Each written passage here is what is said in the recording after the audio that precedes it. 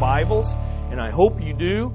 Turn with me to John chapter 20. We're in John chapter 20 as we continue to look at the close encounters of the real kind with the living Lord. Now, there's a handout there back on the table, this half sheet. It lists all the resurrection appearances in the New Testament. And you can see that we're going through the main ones that are given in great detail. There's other ones that are just mentioned, like the Lord revealed Himself to Peter, and that's like a one-line verse. It's a one-line comment. We don't know when it happened particularly. We know it happened on the first Easter, the first Resurrection Sunday, but we don't know anything more about it. And so this gives you the resurrection appearances that we're moving through. And so we're going to look at John chapter 20, 19 through 25. Now the chart I have there on the front page of your notes shows you the two appearances that we've already looked at. We've looked at Mary Magdalene, a compassionate Christ follower who has a close encounter of the emotional kind. And that encounter would appeal to those personality types that are popular sanguines. I mean, if you have a sanguine personality and that's your bent and your tendency and your personality, you probably very much were drawn into and enjoyed that story. We've also looked at, last week, the close encounter with the Emmaus disciples as they were departing from Jerusalem, depressed because things weren't working out exactly. And that's a close encounter of the understanding kind. And it was an appearance that would appeal to perfect melancholies. If you have a melancholy personality, you're a perfectionist, detailed, like the big picture, and yet like running around, touching every tree in the forest, you enjoyed that last week, okay? And notice this week, we're going to look at Thomas and the 10 who were conflicted followers. And this is going to be a close encounter of the motivating kind, because phlegmatic personalities often need motivation. And that's certainly what Thomas is going to need as we study this. Now, as you see this, there's some fascinating parallels and movements, and I can't develop all those for you, but notice when these happen. Mary was privileged as a woman for Christ to reveal Himself to her, the very first person He revealed Himself to. Wonderful privilege, wonderful honor. Early morning, Resurrection Sunday. The Emmaus disciples, Mary's there early morning because she's emotionally, relationally, closely tied to Jesus in a way of purity, and it's all above reproach, but she had that relational nature, and she wanted to be there early, first thing. We see the Emmaus disciples. They're leaving late afternoon. Nothing's turned out exactly the way they think it ought to. They're walking down a dusty road, depressed and discouraged. And then you have this encounter that we're going to look at. It's still Resurrection Sunday, but it's late evening. So we've moved from morning, afternoon to evening, and we're still on that first Resurrection Sunday. But notice where they take place. Mary had lost all hope. And so her encounter happens in a garden cemetery before an empty tomb, a place where hopes go to die. And her hopes had died, and yet her Savior was risen and living. The Emmaus disciples are on a road, but it's a road headed in the wrong direction. They're headed away from where they ought to be. It's a path of dead-end reasoning. They are reasoning among themselves. They're trying to figure it out for themselves. They're trying to fit it together, and it's a dead-end path that they're on. Today, we're going to see this encounter is going to take place in a room, and it's a room that's locked from the inside. It's a prison of deadly stubbornness.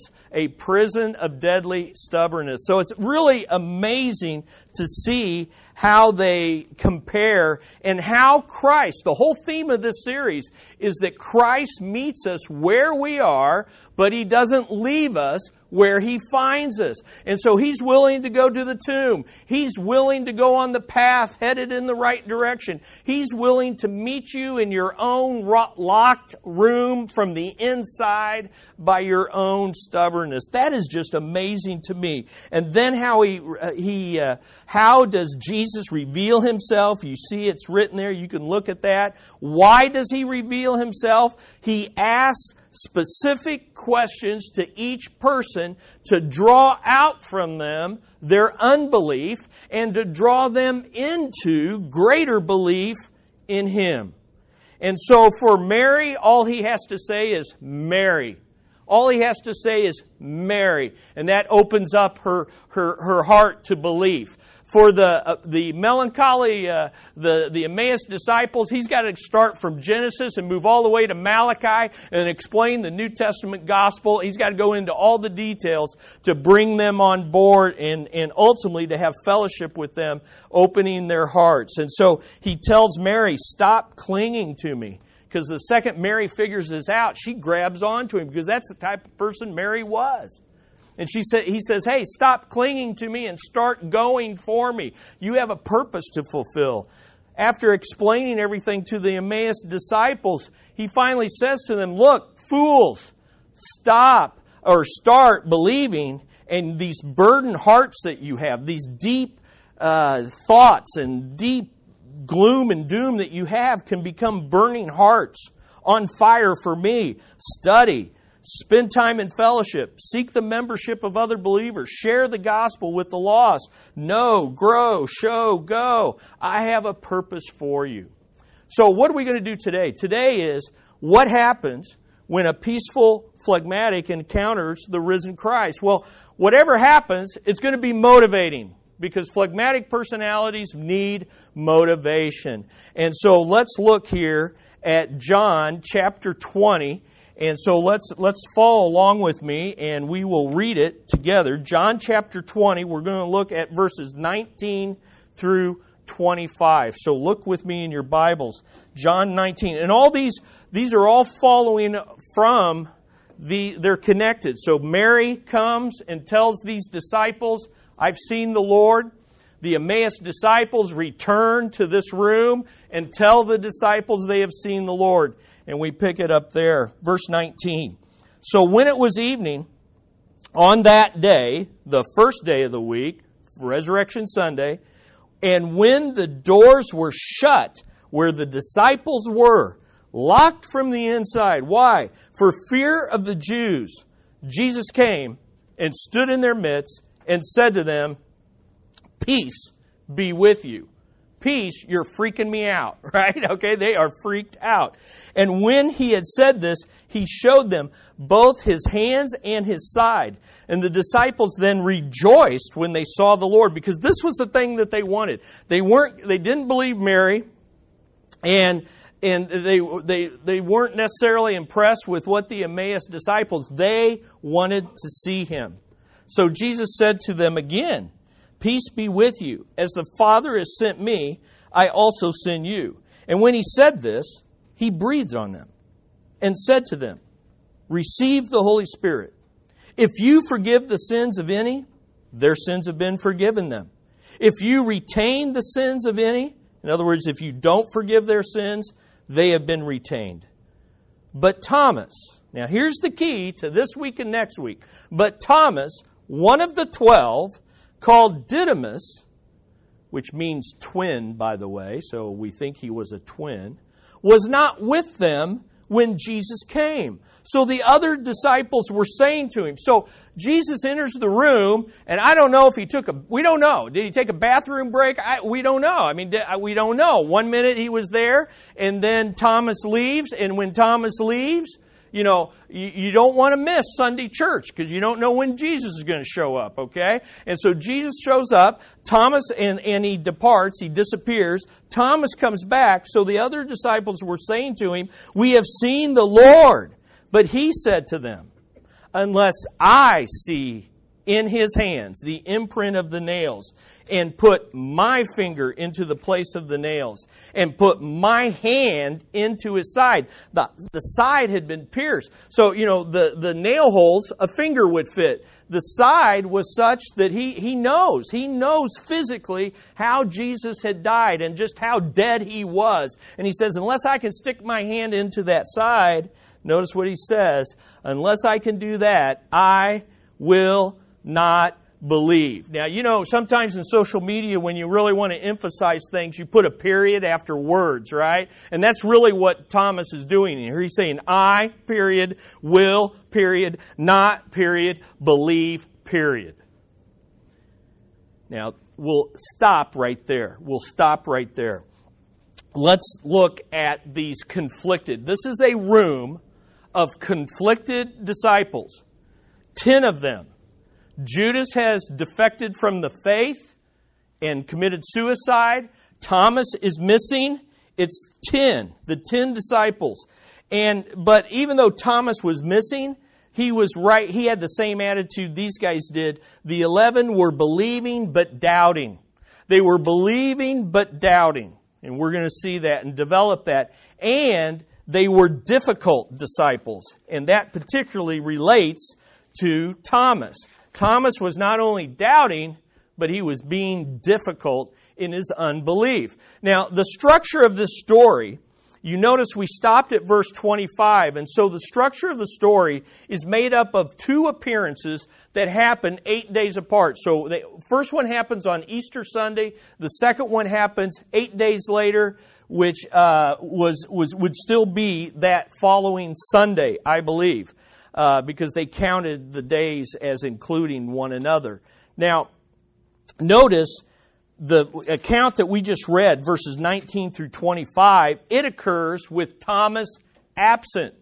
The next week, we're going to study verses 26 through 29, and we're going to see that Christ appears again in almost exactly the same way, in the same room, but this time Thomas is present. So what we're going to look at this week is Thomas being absent. Now let me say one more thing regarding structure and how this is set up in the Bible.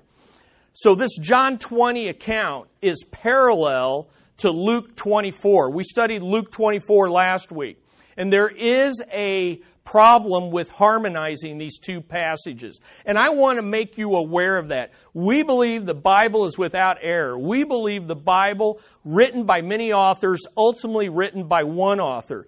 And so I want to at least point out to you some of these difficulties in the Bible so that you're not shocked when an unbeliever or a skeptic or a critic brings them up. Are you with me? I want you to know, oh yeah, we talk about those things at our church. I've been exposed to these kind of problems in the Bible, and I've been taught and I've been shown how what appears to be a contradiction can really be harmonized. Okay? And so the parallel passage is Luke 24. And without going any farther into it, I just want to tell you, in Luke 24, Luke seems to be recording the exact same incident, and he says all 11 disciples are present.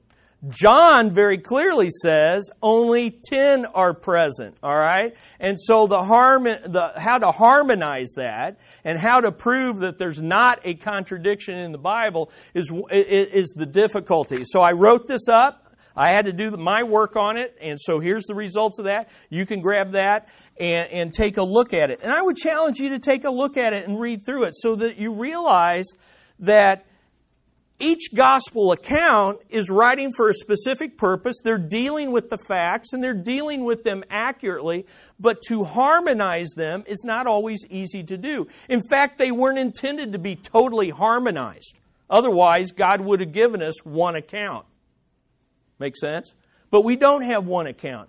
But they are all honest and true and accurate accounts. So I just wanted to give that out to you. Now, these guys were conflicted. Why did I choose that word? Conflicted. Because they have all these raging emotions, and we're going to take a look at it. Let's look at it. First thing I want you to see about this appearance is that the 10 were locked out of faith in the living Lord by fear. They had locked themselves out of faith due to their fear. That locked room it's a literal room that they're in, and it's literally locked, but it's also a metaphor. It's showing us what's going on. Their hearts are locked. They're locked out of faith due to fear. Look back at verse 19 again.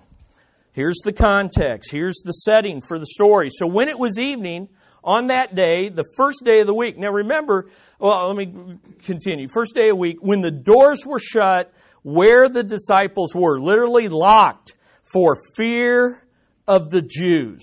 For fear of the Jews. Now please understand, they were locked out of an obedient faith. They were locked out of an obedient faith. Why do I say an obedient faith? Because by this time, they have heard no less than 4 eyewitness accounts of the risen Lord. Are you with me? These are the hand-picked disciples of Jesus. The disciples that he had said, look, I'm going to die, I'm going to crucify, I'm going to be buried 3 days, and I'm going to rise again. And now they have 4 eyewitness accounts. The first being Mary Magdalene. The second being the women that had been with Mary, and they had their own appearance Sunday morning. The third was Peter had a personal close encounter that we don't know anything about, but Peter had already told the disciples that he was risen. And the fourth was the Emmaus disciples. So they have heard 4 different eyewitness accounts of their own friends, trusted disciples, and yet they're still in a locked room in fear and they have no faith. Because if he's risen, what are you afraid of? Are you with me? If he's risen, what am I afraid of? Oh, the Jews might kill me. Yeah, they killed my Savior, and guess what? He's alive. Go ahead, kill me. My Savior can raise me from the dead. You see, they're not taking the facts, they're not taking the eyewitness accounts and moving them into an obedient faith.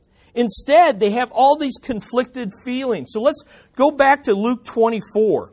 Go back to Luke 24 and let's take a look at some of the emotions, because sometimes we read this and we're like, were those guys dumb? I mean, if I was there, I'd be right on top of this thing. You know, I'd be believing and charging out and sharing the gospel. Well, no, we'd be just like they are. Look at chapter 24, Luke 24. Look at verse 11. Their response when the women came and said, we have heard the announcement that he's risen. In other accounts, they actually encountered the living Lord. Here's their response. But these words appeared to them as nonsense, silly talk, crazy talk. They're out of their mind. And so there's their disobedience. There is their unbelieving. But drop down to verses 36 and 38 of chapter 24. 36 and 38. So here's that parallel account of what we just read in John. While they were telling these things, the Emmaus disciples, he himself stood in their midst. But they were startled and frightened and thought they were seeing a spirit, a ghost. I mean, they're scared. They're freaked out. They're shocked. I mean, you would be too. You're in this locked room. You're afraid the Jews are going to come and arrest you and crucify you and turn you over to the Romans to be crucified. And suddenly, in this locked room, Jesus appears. I mean, it's like Star Trek. He just beams down, but it's not like a beaming. He just, one minute they don't see him, and the next minute he is in a locked room with a physical body. And there's no doubt about it, because it says, he said to them, verse 38, why are you troubled? So they're anxious, they're worried, they're startled, they're scared. And why do doubts rise in your hearts? And we'll just go one more verse. See my hands and my feet, that it is I myself. Touch me and see, for the Spirit does not have flesh and bones as you see I have. So you've got to get your mind around this. They're in this locked room, and yet the risen Lord suddenly appears with a physical body in a locked room. And man, they're convinced this can't be a real person. This is a ghost. This is a spirit. And then drop down to verse 41. Oh, I already left Luke. Go back there, Chris. Go back to Luke 24 and look at verse 31. Or, I'm sorry, 41. 41. And while they still could not believe it because their joy and amazement, he said to them, "Have you anything here to eat?" He showed them their hands. He showed them his hands. He showed them his feet, the nail scars in hands and feet. And while they still could not believe it because of their joy and amazement. Now, do you see all these different feelings? You got fear. You got anxiety. You got doubt. You've got joy. You've got they're conflicted. I mean, one minute, it's him, and then the next minute they're saying, I can't believe it. I can't believe it. You ever had something so good happen to you, and you say, I can't believe it, and I can't believe it, and you keep saying, I can't believe it, I can't believe it, and someone's standing there saying, well, believe it. It's true. No, I can't believe it. I can't believe it. Oh, it's so good. I'm excited, but I can't believe it. Is this really happening? That's the kind of feelings that they're going through. You need to feel that. So they were locked out of an obedient faith, mostly due to fear, but to a lot of conflicted emotions. Number two, they were locked in by an overwhelming fear. They were locked out of an obedient faith, and they were locked in by an overwhelming fear. So go back to John 20. What were they afraid of? They were afraid of the Jews. Why were they afraid? They were afraid that the Jews might do to them what they had done to their Savior. Arrest them, turn them over to the Romans, and be crucified. Now, we're often afraid, aren't we, to step out by faith for the Lord. You know, number one reason why people don't witness more? What is it? It's fear. It's fear. And it's the same fear that these guys are feeling. Remember, Mary was told, stop clinging, start going. There was a purpose. Fulfill the Great Commission. The two Emmaus disciples were taught to know, grow, show, and ultimately go with the gospel. But these guys had a fear of at least three things. Number one, a fear of friends and foes alike. I mean, they had a fear of friends. What would they think of us? What fear of foes? What might they do to us? They had a fear. They had no purpose greater than themselves. They were focused on what would happen to me. And I'm telling you, the reason most of us don't witness more boldly for Christ is we're focused. We don't have a purpose greater than ourselves. And so our fear is, what are they going to say about me? What are they going to do to me? I might lose my job. I might lose this friendship. Hey, that's a pretty small purpose in life compared to what we have. Number two is a fear of failure. What happens if we fail? A lot of reason people don't witness more is because there's like, I don't know, what if I don't know what to say? I don't know what to say. What if I'm asked a question that I don't know the answer to? I've never been to Bible college. I don't know the Bible like my pastors do. That's all a fear of failure. It's a fear of not being successful. It's a focus that has forgotten you have resurrection power to do what God has called you to do. Third, it's a fear of being forsaken. A fear of being forsaken. It's a focus on what will I lose? What could I lose? When you start thinking about what you could lose, you're not going to step out in obedience. And yet, how many promises did Jesus give to His disciples? And He said, look, if you are forsaken by family, you will have more family here and in the kingdom of God. If you're afraid of losing property or in giving, man, if I put God first in my giving, how am I going to make ends meet? Guess what?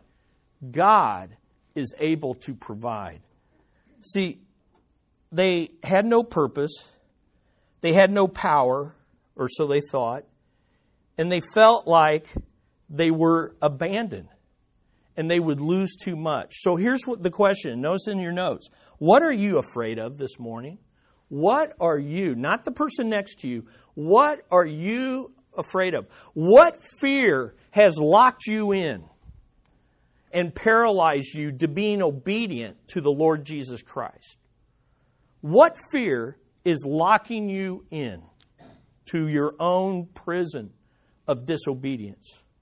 What do you know right now God wants you to be or do, but fear keeps you locked inside? Is it sharing your spiritual journey with someone at work? Is it giving regularly to the Lord in this local church? You're afraid to start consistently giving. Are you afraid of serving on a ministry team? Boy, I don't know if I have the time, the energy. I don't know if I have the follow-through. Is it inviting a friend to church? Is it taking a stand at work? Are you afraid to let go of a pet sin because that sin has become your companion? See, a lot of people don't forsake sin because it's become a part of their identity. It's become a part of their life. Is it being baptized and making a commitment to being a member, joining our church, and not just being an attender? Is it stepping up instead of shrinking back? I don't know what it is today, but I know we all come to a place where we come to a dead end, and where fear of failure, fear of being forsaken, fear of what others might think hinders our obedience to Christ.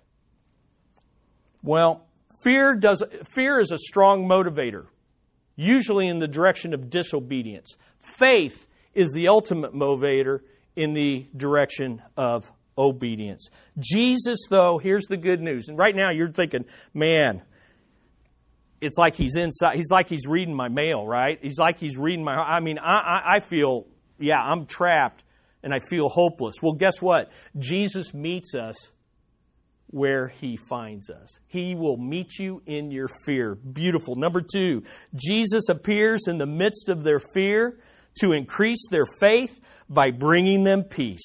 Isn't this amazing?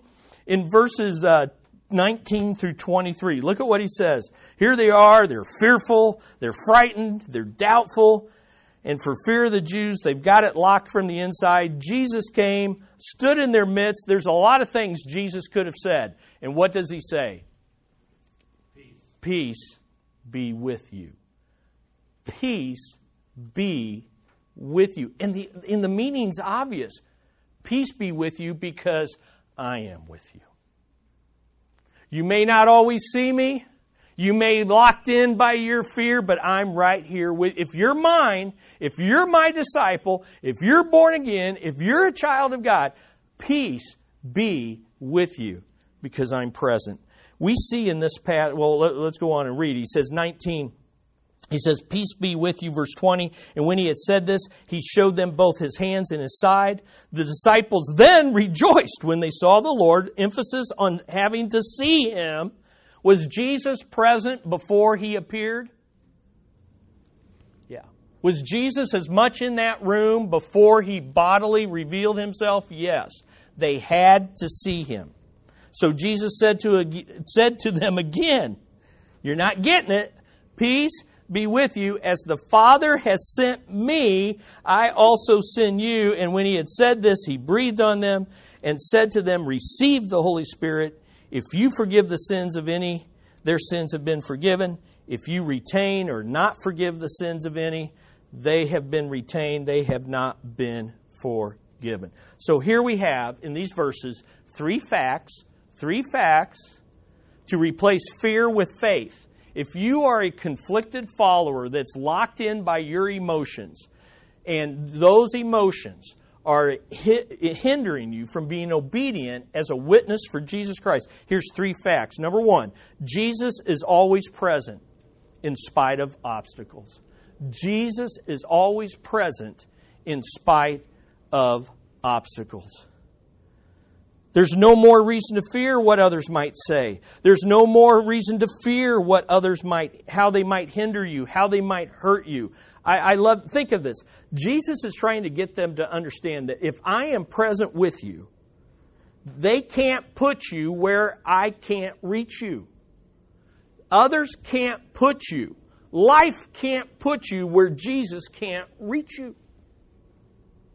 And we see that in the book of Acts. They're locked in prison with chains. Boom, doors open, chains drop off, angel releases them. There's no place you are right now in your life where you feel locked in and you can't step forward in obedience that Jesus... And then here's the second thing. They can't do to you what Jesus can't reverse.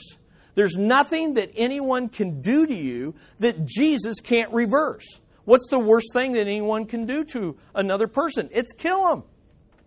And Jesus reverses death with life. Therefore, don't be insecure. The risen Lord is always with you. Number 2, second fact, Jesus always has a purpose for His followers to accomplish. He always has a purpose. I think this is great. He says, peace be with you. And they say, woo, they rejoice. Let's have a party. This is great. Woo, let's just stay in this locked room and rejoice. And He says, no, let me say it again. Peace be with you. The Spirit, or peace be with you. As the Father has sent me, I also send you. The point is, He gives peace to fulfill His purpose. See, too often, we want to have peace in our lives and have a happy home. We want to have a happy marriage. We want to have a happy workplace. See, we just want to have a happy life. We want Jesus so that we can be happy, so that we can have peace. And you know what Jesus is saying? I'm not present with you, and I'm not giving you peace so that you can hoard it. I'm giving it to you so you can be on mission. As the Father has sent me, I'm sending you. Unlock the doors and get on mission.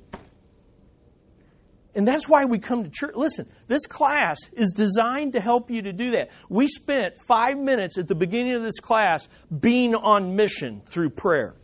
Are you with me? 5 minutes in class being on mission, on mission through prayer for the Muslim world. You can do that every day. Right? Because He's present with me, and no matter how chaotic my life is, He brings me peace so that I can be on mission. I think that's amazing. And by the way, it's the Father's purpose we're to fulfill, not our own. It's the Father's purpose. Here's the third thing. Jesus always has the power to enable His followers to succeed. Jesus always has the power to enable. So He says, peace be with you. Why? Because I'm with you. My presence is with you. Then He gives them a purpose in life. As the Father has sent me, so send I you. Then He says, He breathes on them to receive the Holy Spirit. He gives them the power to fulfill the purpose. Here's the good news. Jesus never separates His purpose for your life from His presence and His power. He doesn't separate those.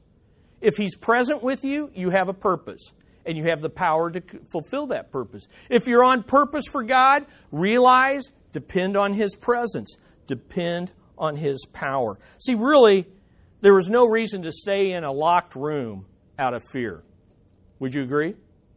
And whatever your next step of obedience that you're resisting, there's no reason not to step forward and do that. Number 3, this is all good, but this isn't the main point of the passage. Look at number 3.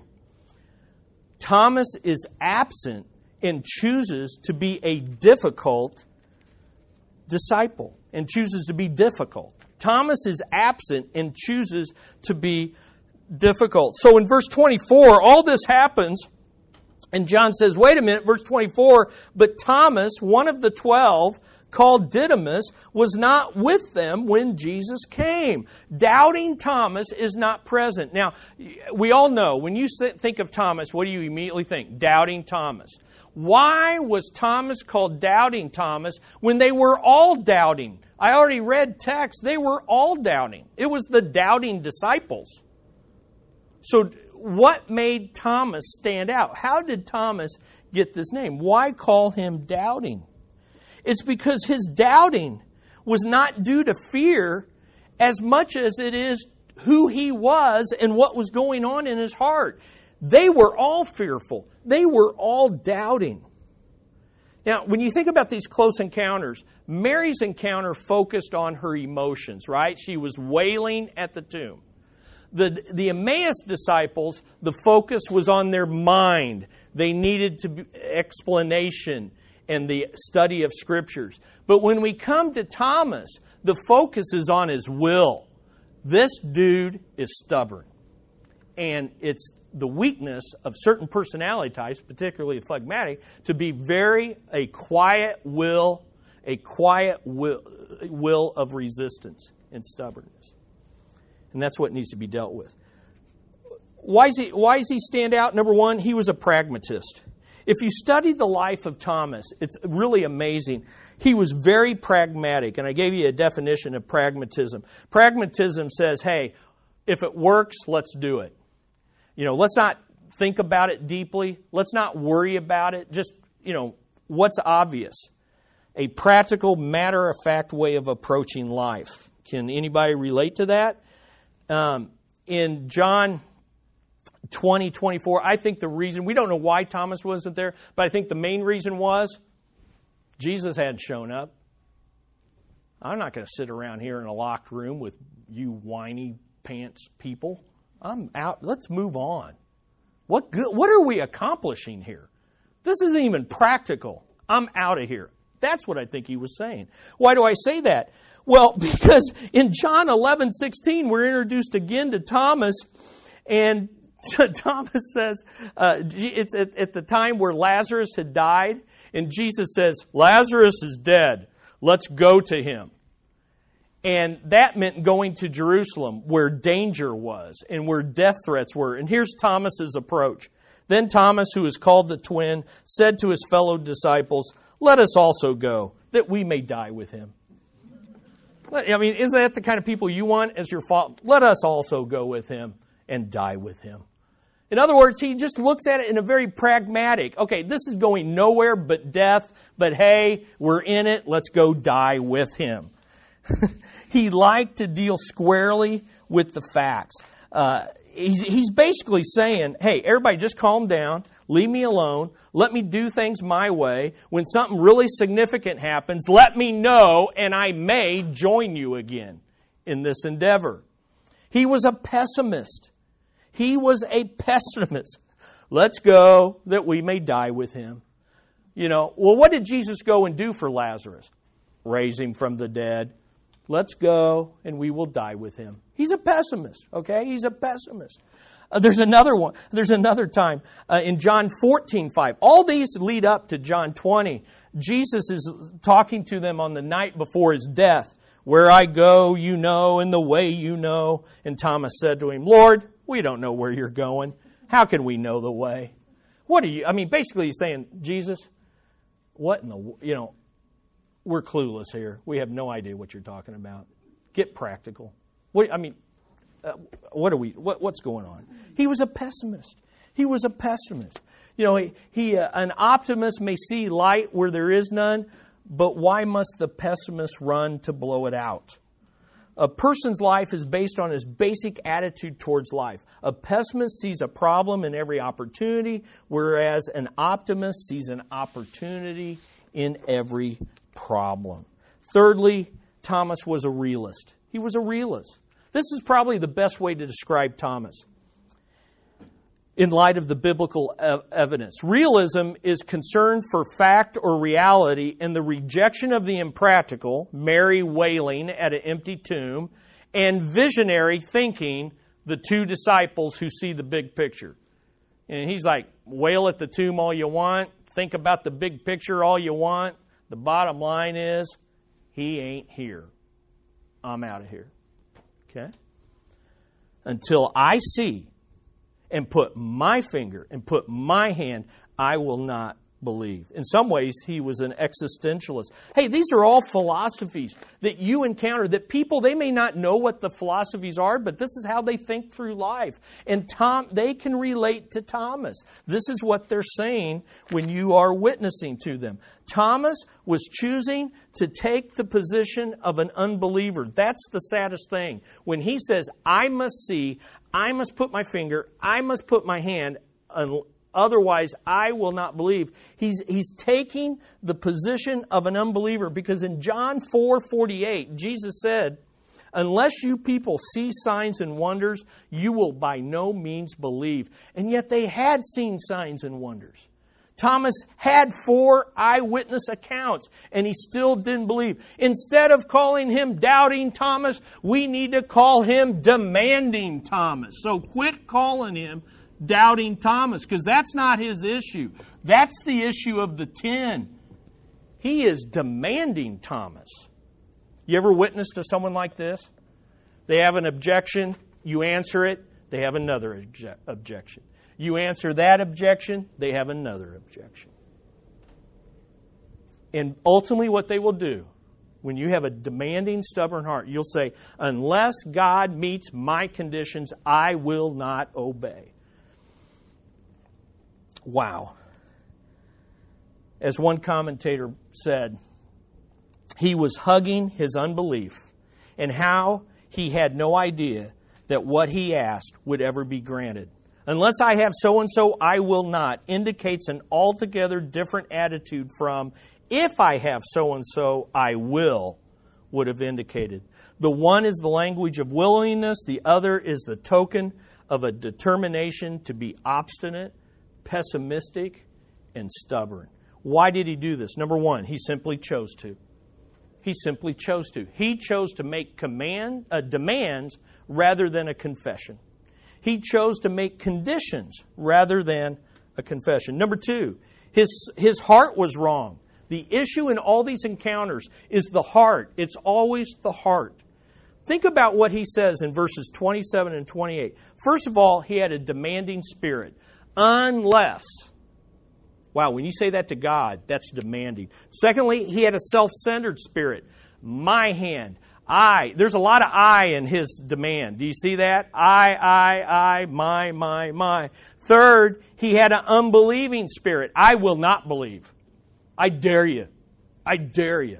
I will not believe. And fourth, he had a proud spirit. And we'll see next week that the Lord humbles his proud spirit with a close encounter of the motivating kind. You see, number three, Thomas still needs a convicting encounter. He still needs a convicting encounter with the risen Lord. So this is all the setup for next week. But before we go, I wanted to ask you, what is it that has you locked out from faith? What is it that has you locked in to unbelief? What is it that the Lord is working on your heart and you have ignored the prompting of the Holy Spirit? You've ignored the conviction under the preaching of God's Word. You've ignored the encouragement of other believers. What is it? That one thing, and don't think about everything. What is that one thing? I can't tell you what that is. God's already told you. He tells me mine, and He'll tell you yours. What you need to do is replace that fear with faith in the risen Lord, who's present, powerful, resurrection power, and who has a purpose for you to fulfill that's greater than your job, greater than your family, greater than everything going right in your life. I know there are believers among the Malay in Thailand. And if you think, and I think we have it rough, think of being a believer this morning in Thailand. Not having a church, maybe not having a Bible, maybe not even knowing another believer, and you being the only believer in your family. Well, I got good news for that Thai person. Jesus is present. Jesus is powerful. And you've got a purpose. Now, we're in a whole lot better position, aren't we? So let's take that step of faith. Let's take that step of faith this week. Today. Let's do it. Let's pray.